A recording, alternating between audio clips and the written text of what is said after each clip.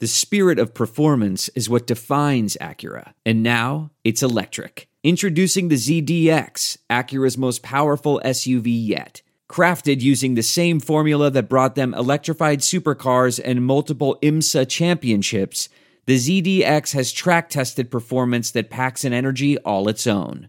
Unlock the energy and order yours at Acura.com. Blog Talk Radio.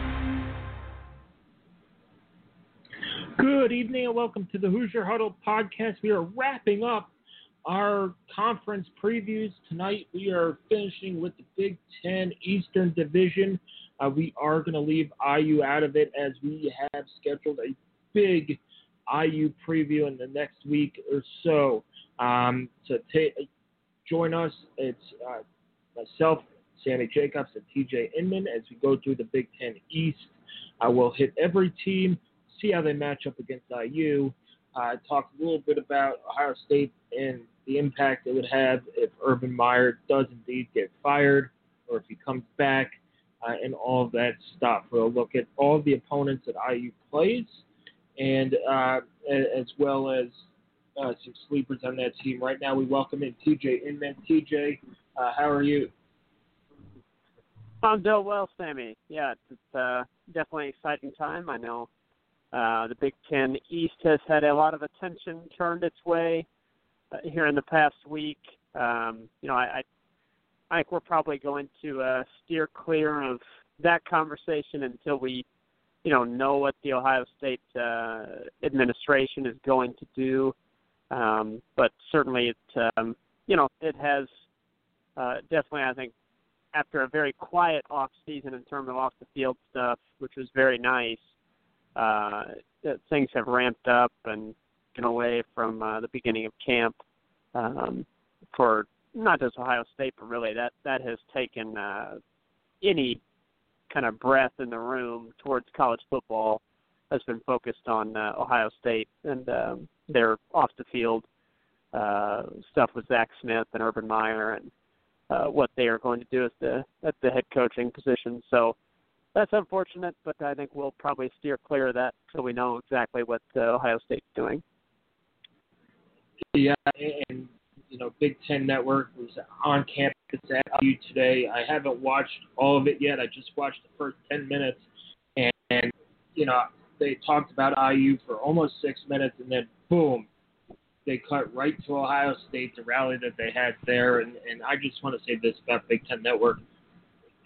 You guys are so infuriating. You have a platform to talk about all these programs, every school in the Big Ten, and instead you get back-to-back, Big Ten football and beyond episodes where, you're recycling content, where you could actually give Indiana and schools like Indiana an hour of untouched time, and yet you spend another 5-10 minutes. I haven't watched it all. I only watched the first 10 minutes. About half of it was about how, nothing happened since Friday or this weekend in the Urban Meyer case.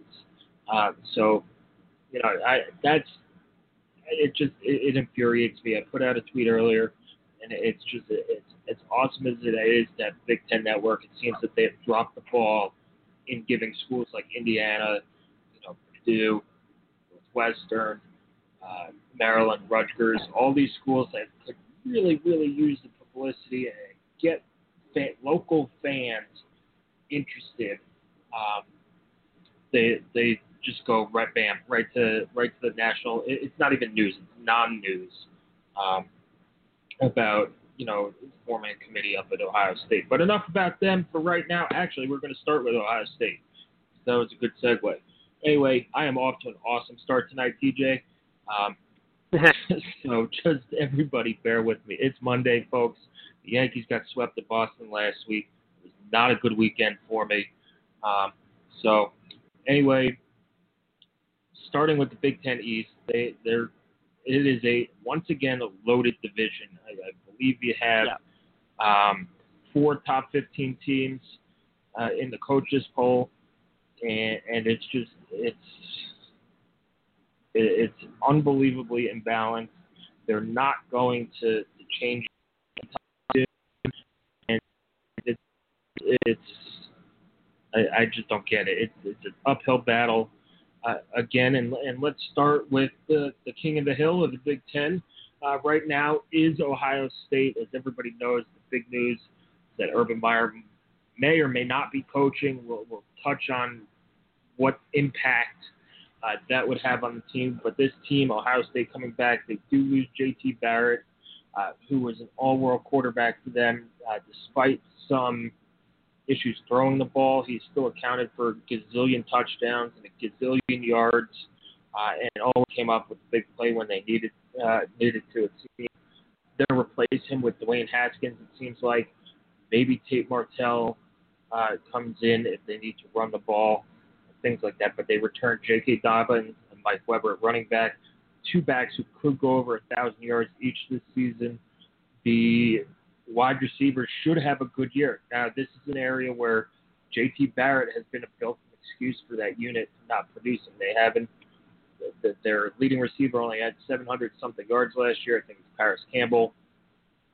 If they don't have a 1,000-yard passer today, it's not going to be, or this year, it's not going to be because of a lack of arm talent at the quarterback position.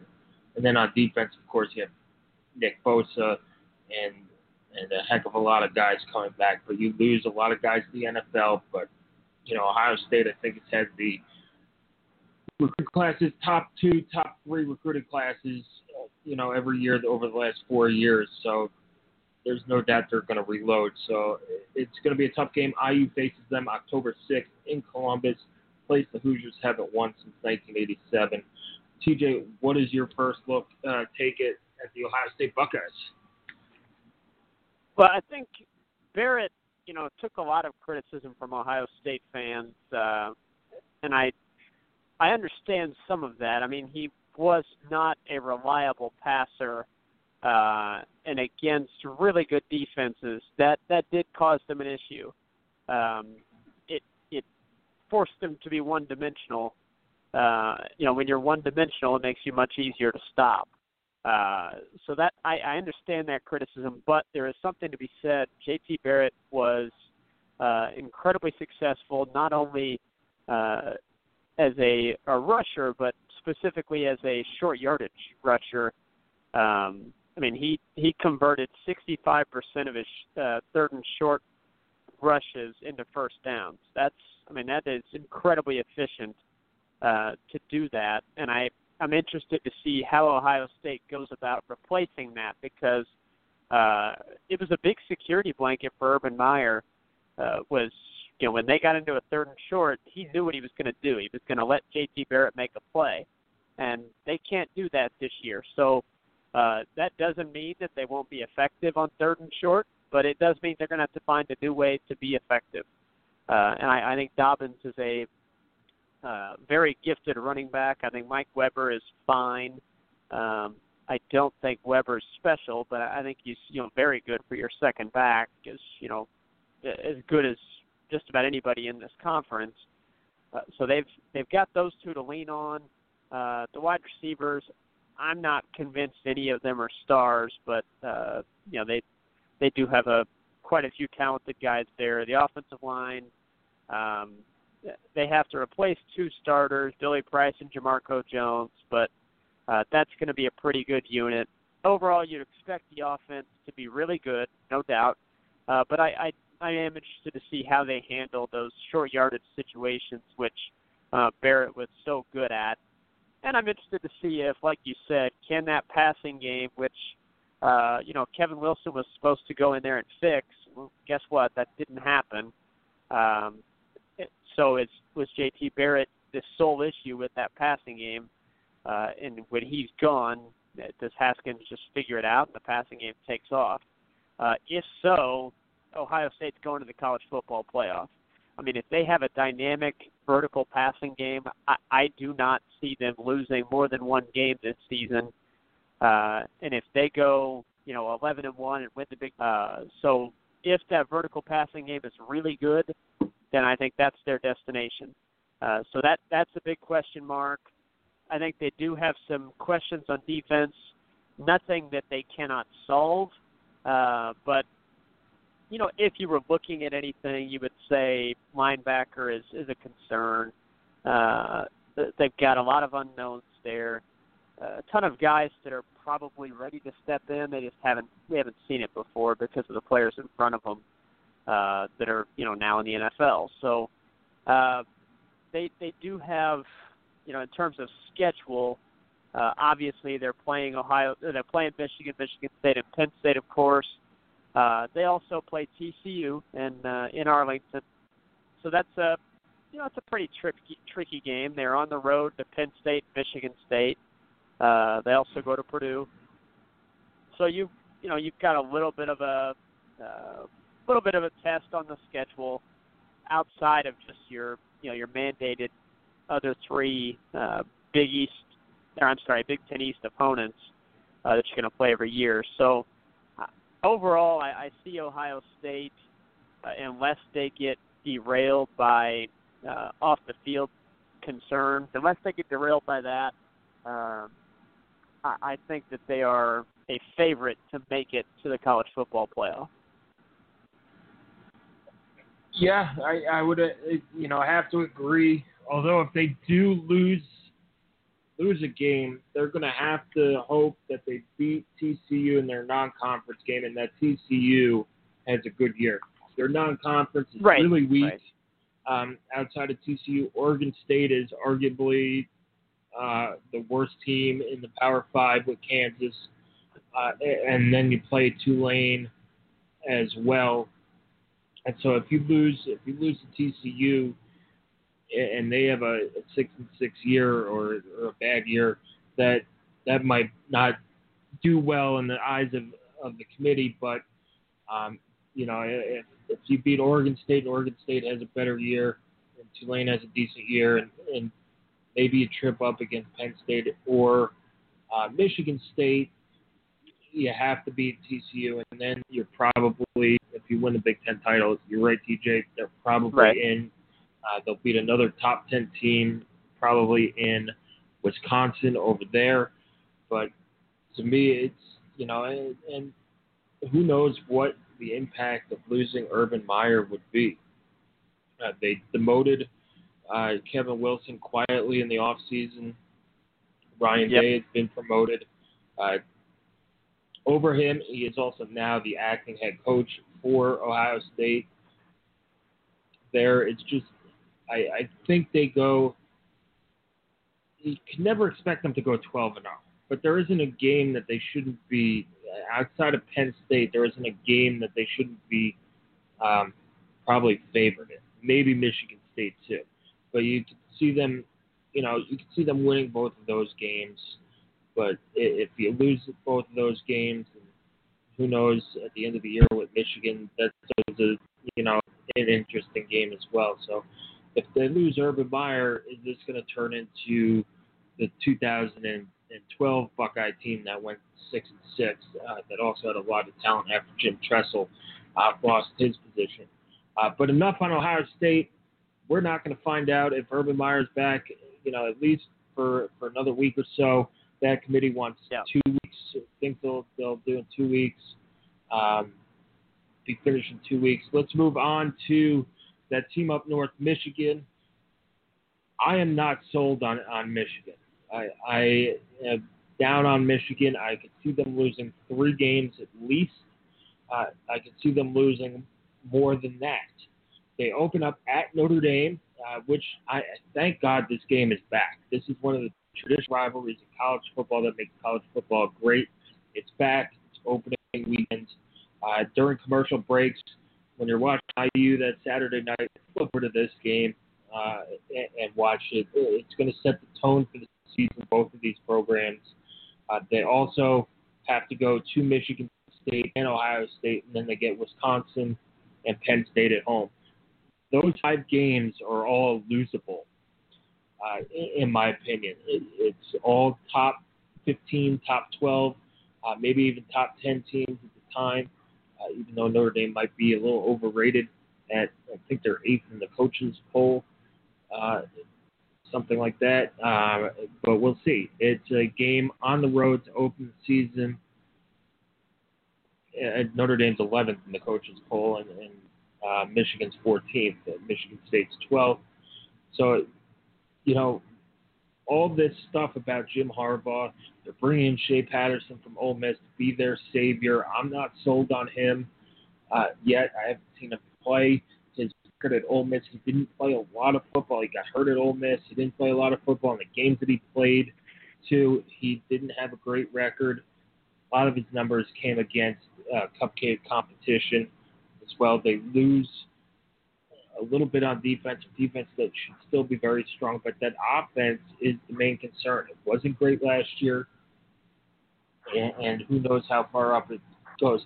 But if you're a Michigan fan and you lose 9-3 is not a bad year for anybody's standards, except for maybe the Alabamas and Clemsons and Ohio State. If you go 9-3 after an 8-5 season and you're losing to Notre Dame, Michigan State, and Ohio State, what do you do? It's Jim Harbaugh's fourth year there. He hasn't beaten Ohio State. He has one win against Michigan State, and Notre Dame is probably one of their bigger rivals as well. So what do you do? And then who knows if you lose to Penn State? If you lose 5 games, oh, man, I do not want to be in Ann Arbor on November 17th when Indiana comes to town. If they have 4 losses, I wouldn't want to be near Michigan fans at that time. So they have a lot of work to do on offense. And we'll see what Shea Patterson brings, because behind him, Brandon Peters had a decent year last year with 4 touchdowns, 672 yards passing. Their running game is okay with Karan Higdon, who killed IU last year, and then had 11 touchdowns. Zach Gentry's back at tight end. Their wide receivers should be better. They have Tariq Black and Donovan Peoples-Jones, who are excellent coming out of high school, have the physical tools to be really, really good. Their offensive line should be better, should be pretty good, actually, with that. Quinn Nordine is back as a sophomore kicker.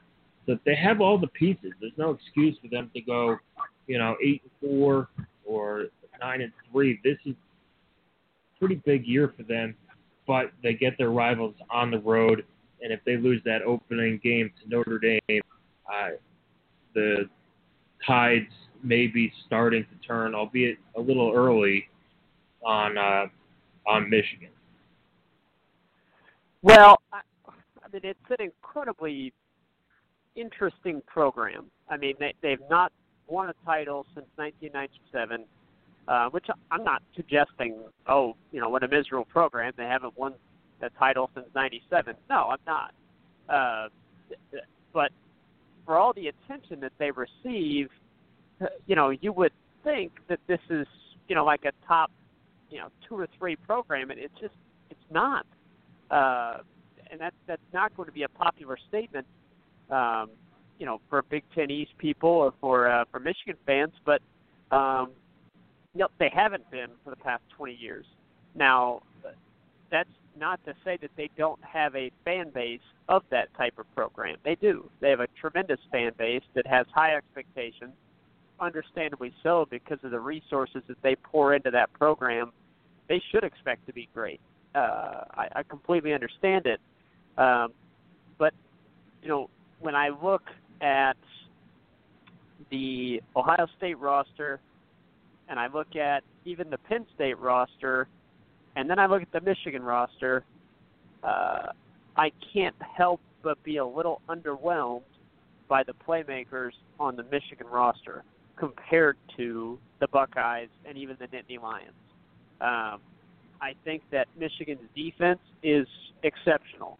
I have said often on this podcast how much respect I have for Don Brown and how good I think he is as a defensive coordinator.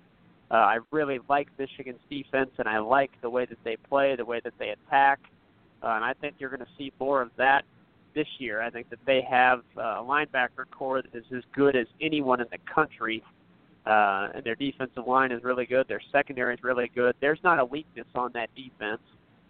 What I if I'm a Michigan fan, what I'm hoping to see is for their offense to open things up a little bit. I felt that they were incredibly conservative last season. I didn't understand it. I mean, you need to put the trust into guys that you mentioned, Tariq Black, Donovan Peoples-Jones. I know that they didn't have a ton of confidence in their quarterback situation, but they didn't give those guys a chance to make plays down the field, really. It was a very conservative offense that I think they just relied too much on their defense, and when it bent, they were done. I mean, if the defense didn't show up with an A game, they were probably not going to win. And I think for Michigan to take that next step, which is going to be beating those teams that they expect to beat, and then also knocking off your rivals at the top of the East, for them to take that next step, their offense needs to open things up, and they've got to attack on offense the way that they do on defense. I don't know if they are going to do that this season, and I don't know if they have the horses to handle this schedule at the level that their fans expect them to. 9-3 is, I think, would be pretty good with this schedule. Anything better than that, what I think would be a big success. I don't know, like you said, if their fans are going to see it that way, and I'd be a little surprised. Well, I'll go ahead and say this. I don't think that Michigan gets any better than 9-3 this year, and I think they finish at best third in the East. And another, middle of the pack finish in the East is, as you said, that's going to turn up the heat on Harbaugh. Yeah, I mean, look, Jim Harbaugh was brought into Michigan to be the guy. Who do you replace him with? And exactly. That's what I was going to say is it would be understandable for Michigan fans to feel that way, but anytime you are thinking about replacing a coach, which I'm not suggesting that they are at that level. They're not. They are not at that level. But, let's say he goes 8-4 this year, Michigan goes 8-4, and you lose to Ohio State again. Would some consider that? Yeah, I think that would creep into the back of their minds. I really do. And that would be understandable to have that.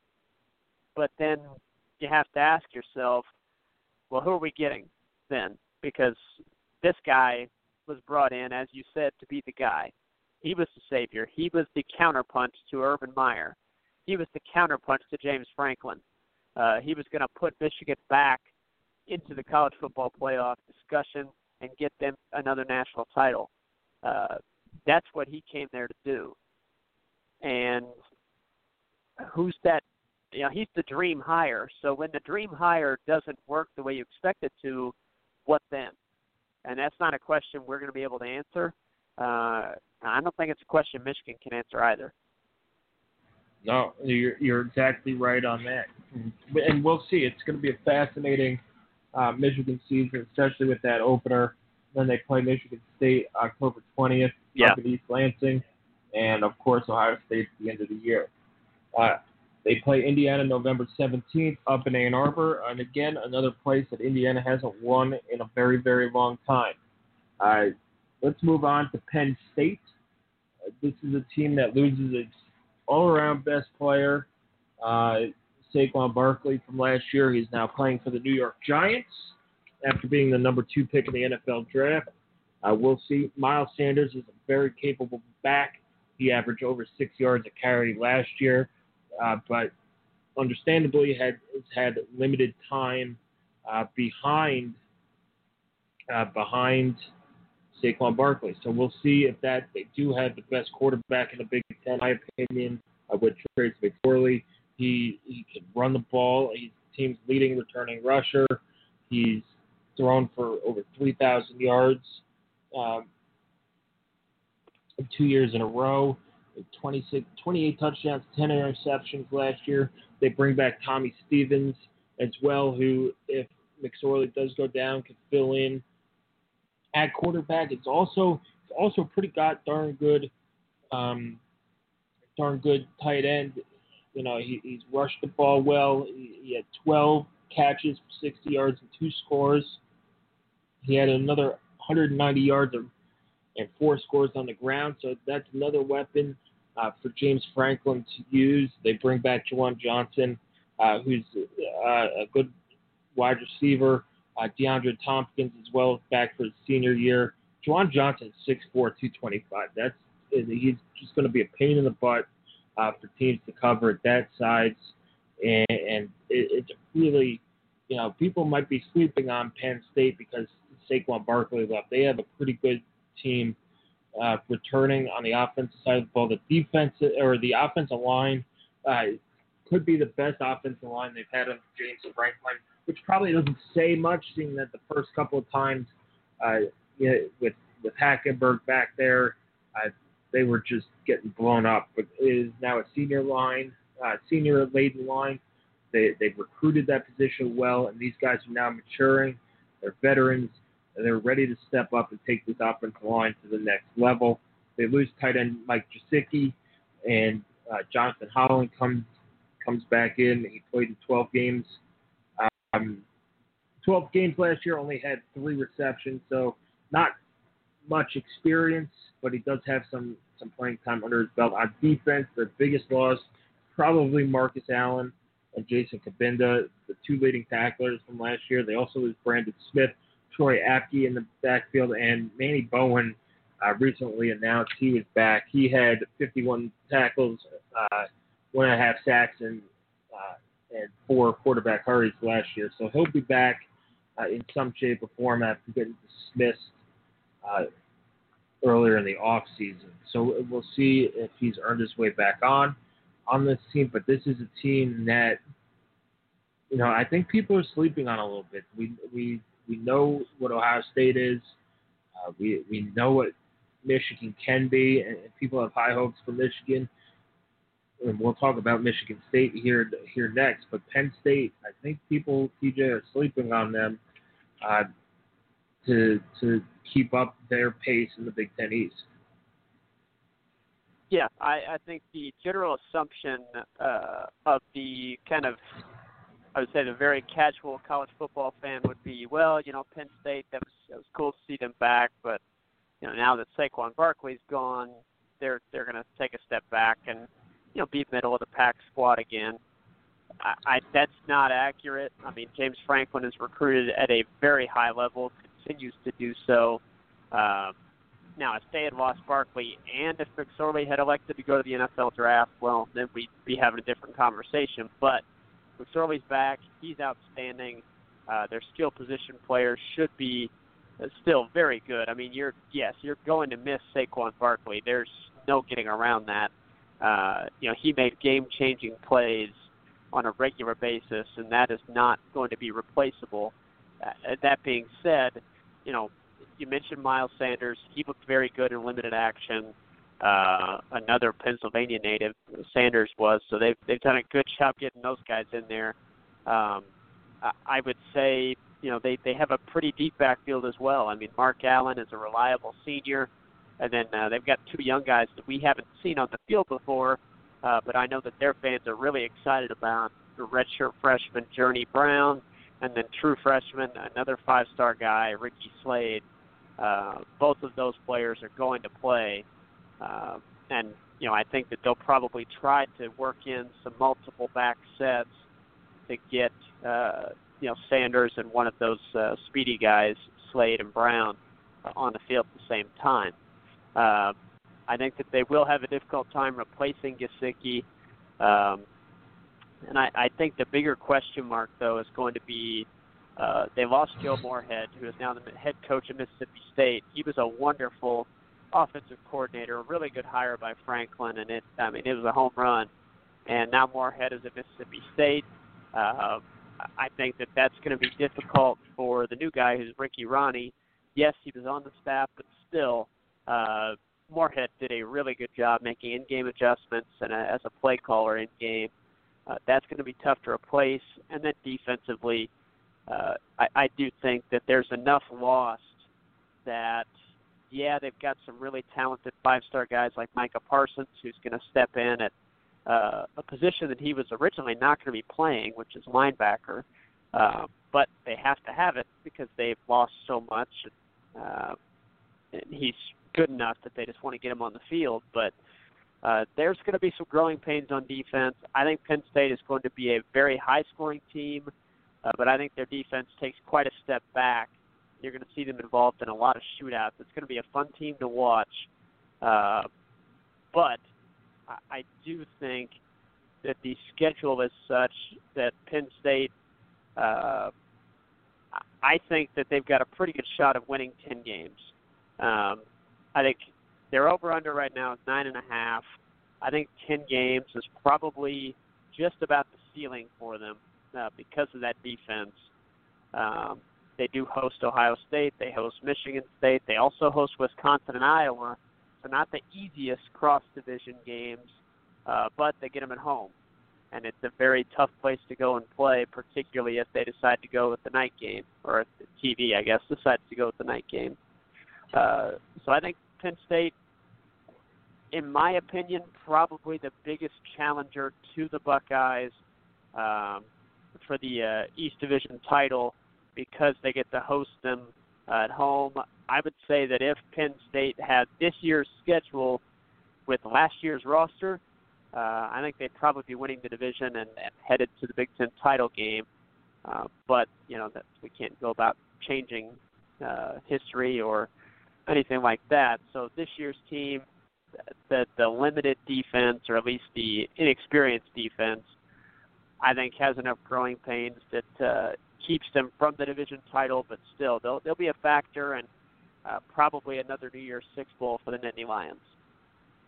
Yeah, they're definitely, I think, going to be a factor. They have a light beginning of the schedule, although they have to go to Pittsburgh, who beat them a couple years ago in Pittsburgh.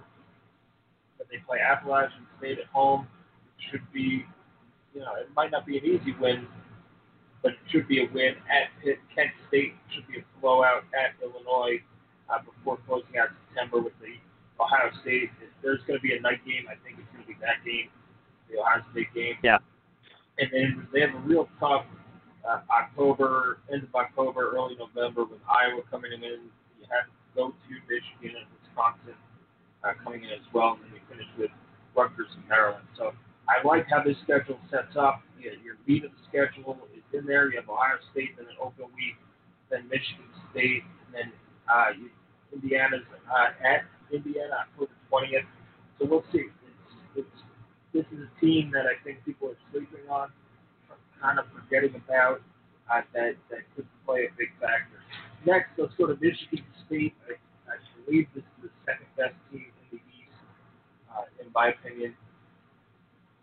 We'll see what they do. I like Brian Lewerke a lot. LJ Scott has had a solid career, had a great career. He's had off-field issues, but I don't think he really cares about that. But he's never gone over 1,000 yards. They lose Gerald Holmes and Madre London behind him, so they need to find another running back who can take carries away, ease the burden on LJ Scott. He did carry the ball, I believe. He carried the ball 201 times last year, and then Madre London and Gerald Holmes combined around 150. So you're going to have to find somebody to spread around those 150 carries too. We'll see. I think Brian Lewerke's arm is good enough to be a difference maker at quarterback. He definitely has the legs. The wide receiving unit from Michigan State with Cody White, Darryl Stewart, and Felton Davis is very, very good. Matt Sokol is a pretty solid tight end at 6'6", 255. Their offensive line has to be better. They weren't great last year, but a lot of those guys are back. They should be better. They do lose an Allen from that line. I don't know which one because there's so many Allens, but they get an Allen back, and Matthew Allen. I think Brian Allen was the offensive lineman who left. It's like the the linebacker, the Bullocks at linebacker there. Michigan State is a legacy team in terms of a lot of these former players. A lot of them have siblings, and it seems like they've had a Bullock there for a decade. Well, they've had an Allen there for a decade too. So it's interesting how they do it, and so they do have to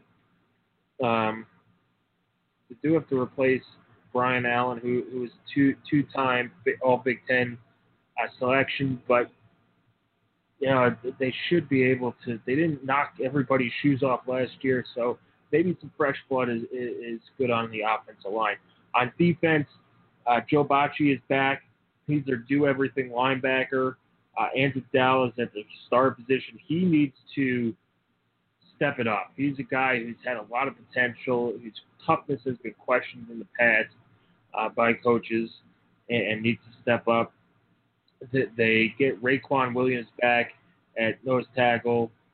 They have a couple of defensive ends who are pretty good. In the back end, Josiah Scott is now just announced on Big Ten Network during the IU thing. He's out for I think 2 months, at least 2 months with an unspecified injury suffered during camp. So he might not be back for that Indiana game, September 22nd. It's borderline. Who knows? If he's out more than 2 months, he's not going to make it. If he cuts it to 6 weeks instead of 8 weeks, he might make it back. But we'll see what they do there. Their secondary is bring back Kari Willis, who's solid, David Dowell, who's solid, and then Justin Lane at the boundary corner. But losing Josiah Scott is going to be huge on this team. He had 10 pass breakups, 2 interceptions last year, and you'd figure as a sophomore he would turn some of those pass breakups into more interceptions. So they also bring back Jake Hartbarger, who's an excellent punter, and Matt Conklin, who's an excellent kicker. So I think overall Michigan State might be I wouldn't say the most solid team, but we know the most about. There aren't as many question marks surrounding Michigan State as there are. How's Dwayne Haskins going to be a quarterback? How's Shea Patterson going to be a quarterback? And who replaces Saquon Barkley at Penn State? That's my take on Michigan State. TJ, how about your take? I think that's all accurate. I think the wide receivers are probably the best group that D'Antonio's had there. In East Lansing, Mularkey. I know that Michigan State people really love that guy. And I think he's very good. The coaching staff has kind of hinted that Mularkey is ahead of where any of their previous quarterbacks, which is a pretty good list. When you start to take a look at it, the quarterbacks they've had there in the past probably 10 to 15 years, it's a pretty good list. And they think Mularkey's ahead of where those guys were at this point in his career. So that's very promising for him if he can take another step forward, which they are expecting. That would obviously take the offense up another level. The defense will be very good. It almost always is. And the schedule is pretty favorable. They don't play Wisconsin. They don't play Iowa. They get to host Purdue and Northwestern out of the West, which is not the easiest, but you get those two at home, and then their road game crossover-wise is at Nebraska, which that's never easy, but you'd certainly rather have that one now as opposed to 2 years from now. So, I don't think they're complaining at all about their schedule. They do have a game, pretty interesting one, at Arizona State early in the season. Kudos to both of those schools for playing that game on a true home and home agreement. I think games like that are pretty cool. I think you're if you're Michigan State, you're saying, okay, can we get to another 10-win season? I think that's probably a difficult goal, but a realistic one. I kind of see them falling at 9-3, but it would not at all be a surprise to see them get to that 10-win mark once again, which is quite impressive after that 2016 season, which out of nowhere was just a complete cratering. They've dug themselves back out. Mark D'Antonio continues to tick along as a consistent force in the Big Ten East. I don't see them being a legitimate threat to take down Ohio State and win this division. Now, it's not to say that they can't do it, but I do not see it happening. Like I said, I think 9 or 10 wins is about the ceiling for this team. Nothing wrong at all with that, though. No, you're right. They have some tricky games going to Arizona State in week 2 before having they have an early open week, September 15th, before heading to Indiana. And then you have a tough game at Penn State. It's just, they can win the Big Ten East. It sets up well where you have 2 out of the 3 big ones at home, but maybe somebody else knocks them off. A trip to Nebraska at the end of the year, they'll be improved by then. You do have to go to Penn State, of course, and then at Indiana. People think that IU really has a shot at this game. To me, I'm not so sure.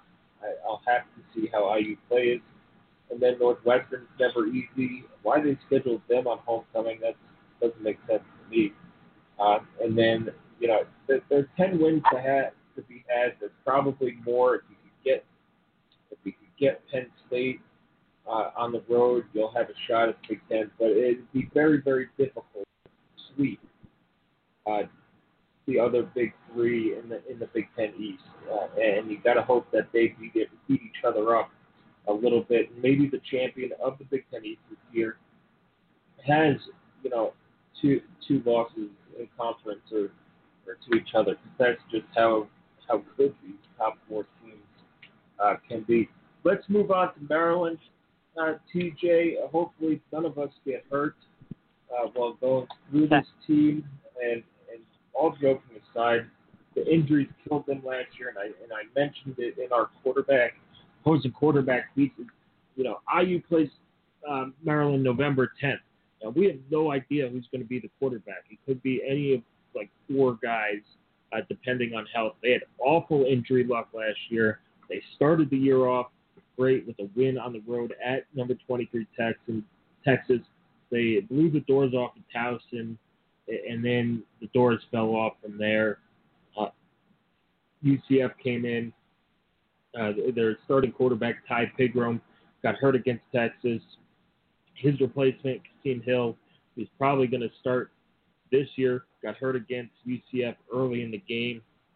And then, you had Max Bordenschlager, who started off his era quite well, winning on the road at Minnesota, but then they won one more time all year to finish with 4 wins. And that win was a gift that Indiana gave them on their homecoming on October 28th last year. Just a game that IU shouldn't have lost. But Maryland comes back. We really like their running game, TJ. We've said it for 3 years now that Ty Johnson's a really, really good running back. Lorenzo Harrison is back as well. And then you have Jake Funk at that fullback position to help him. But Ty Johnson, Lorenzo Harrison really are that 1-2 punch.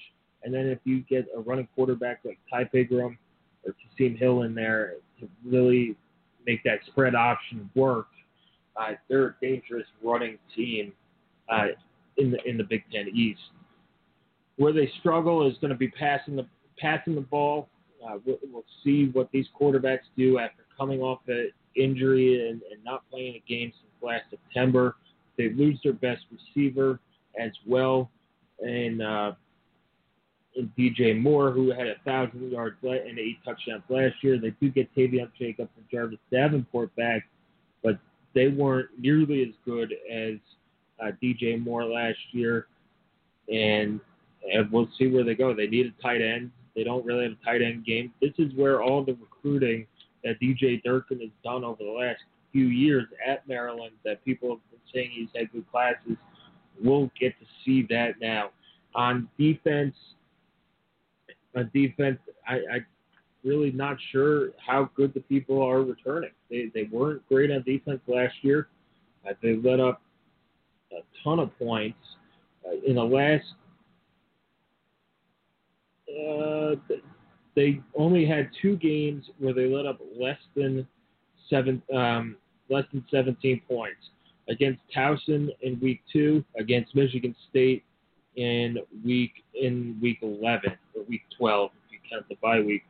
So their defense really has some holes on it.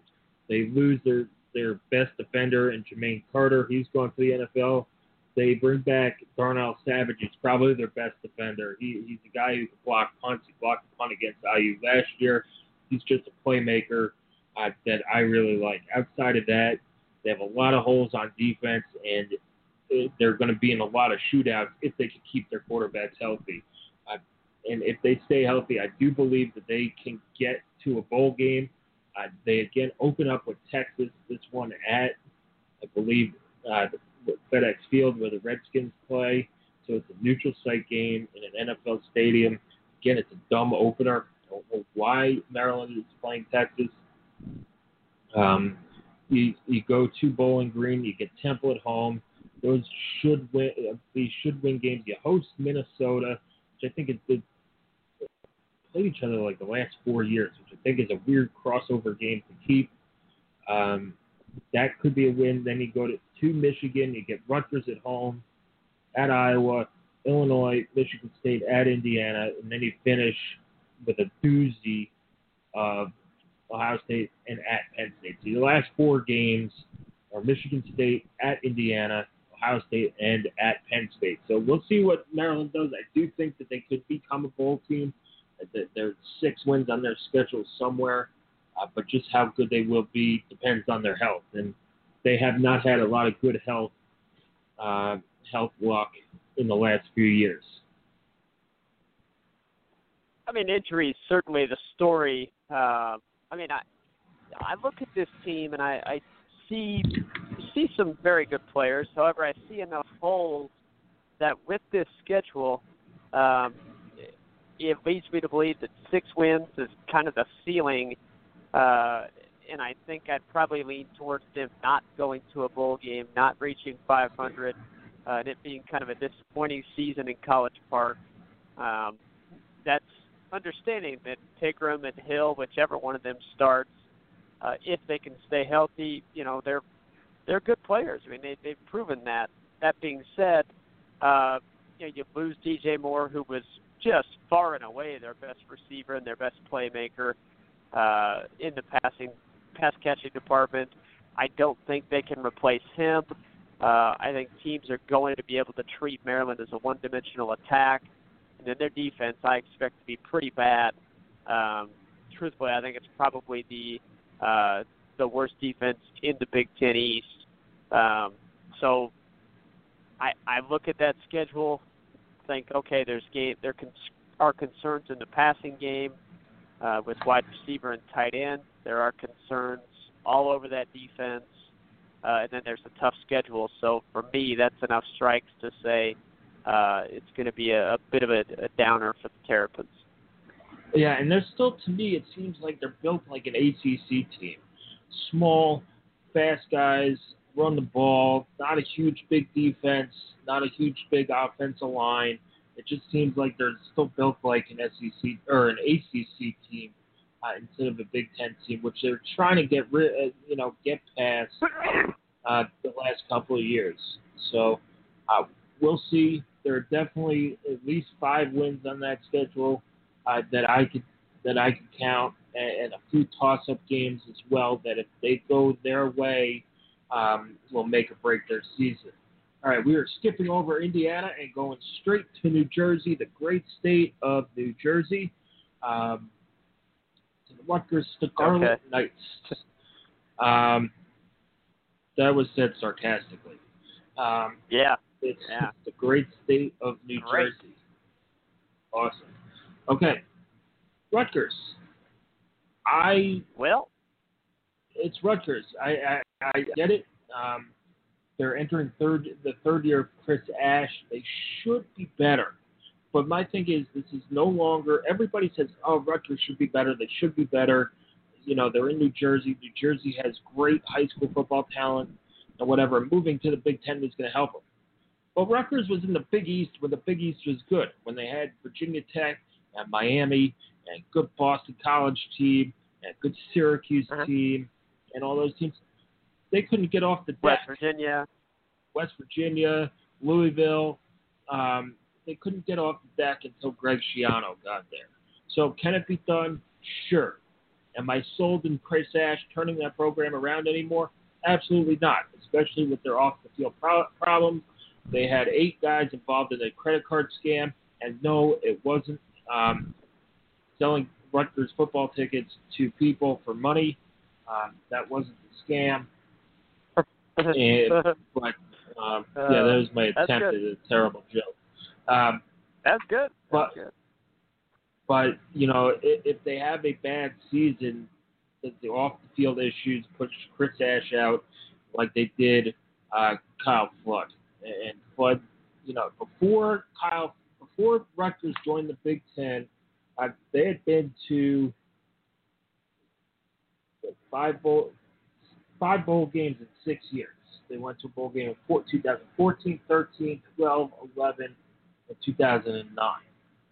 So you have a good history, recent history in the last since the turn of the century, really, of Rutgers football. So I just don't understand why they could be this bad, other than maybe Chris Ash isn't the guy. He always also has the sad sack look on his face, like he's about to cry. But anyway, Rutgers they're either going to start Giovanni Ruscino or true freshman Arthur Sikowski at quarterback. Ruscino doesn't put the fear of anything in anybody as a passing quarterback. The running backs, they lose their big running backs in the Gus bus. Gus Edwards, he's now playing in the NFL. Robert Martin is gone as well, so they lose those guys.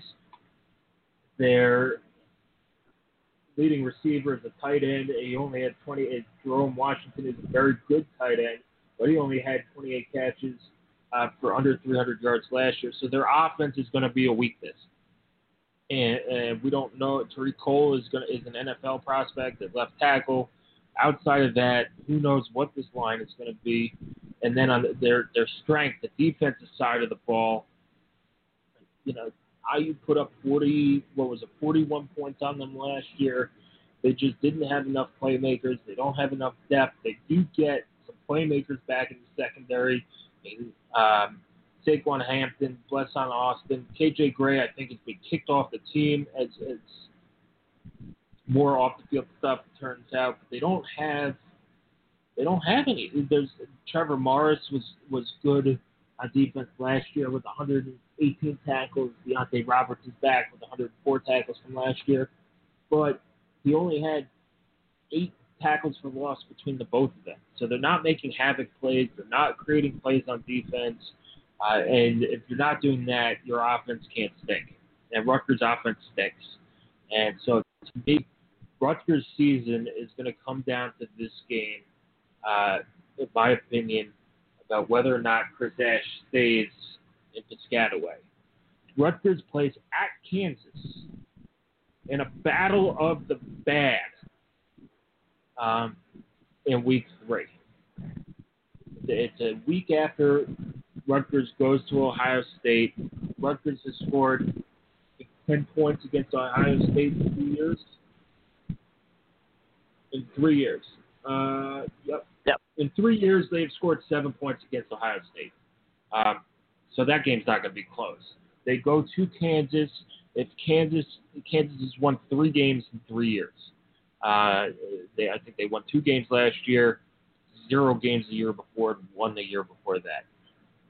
If they lose that game, the perception of losing that game, even though it's on the road, is going to be enormous into the direction of that program. That's just a soul-crushing loss if they lose at Kansas. And if they beat Kansas, that could turn their season around. After that, you play Buffalo. They open up with Texas State, so you think maybe they could be 3-1 heading into the Indiana game. And they host Indiana on September 29th. So that's kind of a toss-up game. Big Ten on the road, that's a toss-up game. Then they play Illinois at home. Illinois is awful. So you really think that this Kansas game, if they could win this game, they might have the ball rolling in the right direction. Then they go to Maryland, who they beat last year, and they have Northwestern at home. So really, September and October, if they could get through Kansas, is very, very manageable for Rutgers. If they lose to Kansas, they might win one game all year. Buffalo is a nice back team that comes in, and then at the end of the year, I don't think there is a harder last 4 games in the Big Ten. No. They're playing at Wisconsin, Michigan at home, Penn State at home, and at Michigan State. Maybe if you threw Ohio State in there, but you could pencil it, switch them any way you want. That is about as hard of a 4-game slate to end the year, where if you don't get your 6 wins by the middle of October, you ain't getting 6 wins. And that's just right. That's going to be something very tough to do with a team that's probably breaking in a true freshman quarterback, have very few weapons on offense, and really doesn't have the playmakers and the depth they need on defense. I mean, in Chris Ash's 2 years, Rutgers has been, just about as bad as you can be on offense. 125th and 126th in S&P Plus. And now they are starting over at running back, which is really the only thing they did semi-competently, and there are not really any playmakers to speak of in the passing game. So there's not really much reason to expect the offense to improve much. You would say, well, they'll get better. If you say that, the only reason you're saying it is because it's been so bad for the past 2 years that you're saying, well, it has to get better. And maybe that's true. But in reality, no, it doesn't have to get any better. It could be just as bad as it was the past 2 years still. Of course, they have another offensive coordinator, but it's not a hire that particularly screams innovation, which is kind of what I would do if I were them. I would go in an innovative direction. And this isn't us just casting stones at Rutgers from a perch high. I mean, Indiana football has been in this position very recently. We've been the cellar dweller. We've been the team that you're looking at the schedule and wondering how you're going to win 3 or 4 games and trying to talk yourself into maybe we can get to 4 wins and hooray. I mean, we've been there, and we'll probably be there again at some point. So it's not to laugh at Rutgers or to point fingers at them. It's a legitimate question of how are they this bad? There's a talent base there that you wouldn't think they would reach this level of prolonged misery, but there they are. And so I would have gone with kind of maybe an innovative hire, an up-and-comer, a young up-and-comer as an offensive coordinator, just to see if you could, maybe catch lightning in a bottle and rise 20 to 25 spots in S&P Plus and go from awful to just below average. And if they could do that, then I think you could look at the schedule and say, all right, we got a shot at a bowl game. Because I think the defense can be good enough, not good, but good enough, that with their schedule, if the offense can find a way to be competent, this could be a tough out for Indiana, and it could be a tough out for 3 or 4 other teams on that schedule to where they can at least compete for a bowl game. Unfortunately for them, I just do not see the offense getting to that level. I think it's going to be really bad for another season.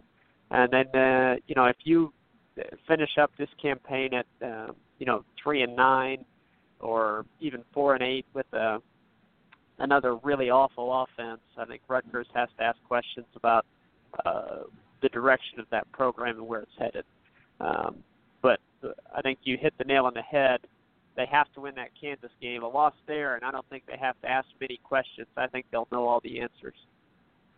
Yeah, that Kansas game, and I'm not I'm not urging people to watch it. It's just a game that I think is going to dictate the season for those two programs, and we'll see what they do.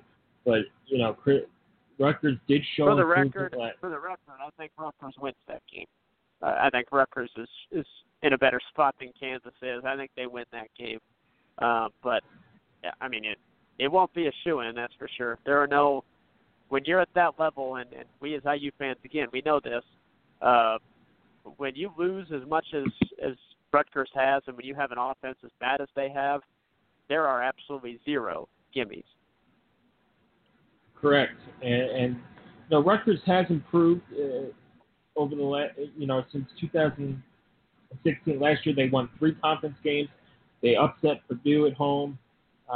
They beat Maryland, and they beat Illinois. So they had won 3 out of 4 there, and then it just totally dropped off after a loss to Penn State. Indiana beat them 41-0. Michigan State beat them 40-7, and it just really dropped off. But there was improvement. They won. They went from 2 wins to 4 wins. They went, from 0 wins in the Big Ten to 3 wins in the Big Ten. So there is some hope for Rutgers. I really like their fan base. Their fan base is terrific. They go out and they support their team. When they're bad, they're tailgating. They're at the game, at least at the beginning of it, and then if the game gets out of hand, they leave. But they're a passionate fan base for Rutgers football there. Anyway, TJ, that wraps up the Big Ten East preview here. Thanks for joining me, talking some football. We'll be back next week talking all IU in the next couple of weeks before we get into our game week podcast. IU does open the season in 27 days, or 26 days, because today was Von Dunbar. 26 days at FIU down in Florida. It should be an excellent test for IU to see where they are at and so forth. But anyway, TJ, season's like 3.5 weeks away. We're getting excited. We'll talk about IU offense next week. Then the week after, we'll talk about the defense and get into game week after that. So thanks for joining us, TJ, and enjoy the rest of your night. Absolutely. Thanks, everybody, for listening. Plenty of intriguing questions on both sides of the ball for us to discuss in our IU previews. Yep, that does it for tonight's podcast. You can follow us at Hoosier_Huddle on Twitter. Check us out at HoosierHuddle.com. We'll have fall camp updates from Riley Kine, who's down there today. Big Ten Network has IU football on their Big Ten Football and Beyond show today. I'll give you my 2 cents on that show a little bit later in the evening via social media. And then we have a cool new ad up on the site. It's vintagebrands.com. If you are a collector or like vintage sports gear, sports memorabilia, old tickets, program covers, stuff like that, just click on the advertisement at the top of our site. They have IU stuff. They have, Chicago Cubs things, any college that they have probably about 50 or 60 different colleges to look at. They don't have Indianapolis Colts stuff yet. It basically goes up into the mid 80s, early 80s. So they have some Baltimore Colts stuff, Chicago Bears stuff, Cincinnati Reds, Indiana Pacers. So if you're a vintage sports collector, check that out. They have some pretty cool stuff. I just ordered some Indiana coasters with Rose Bowl tickets on them, and I can't wait till they get here to check them out. So check them out. They're a pretty cool company that just started advertising with us. So anyway, that does it for tonight's show. Enjoy the rest of the week. Football will be here sooner rather than later, and check out IU stuff on Big Ten Network tonight.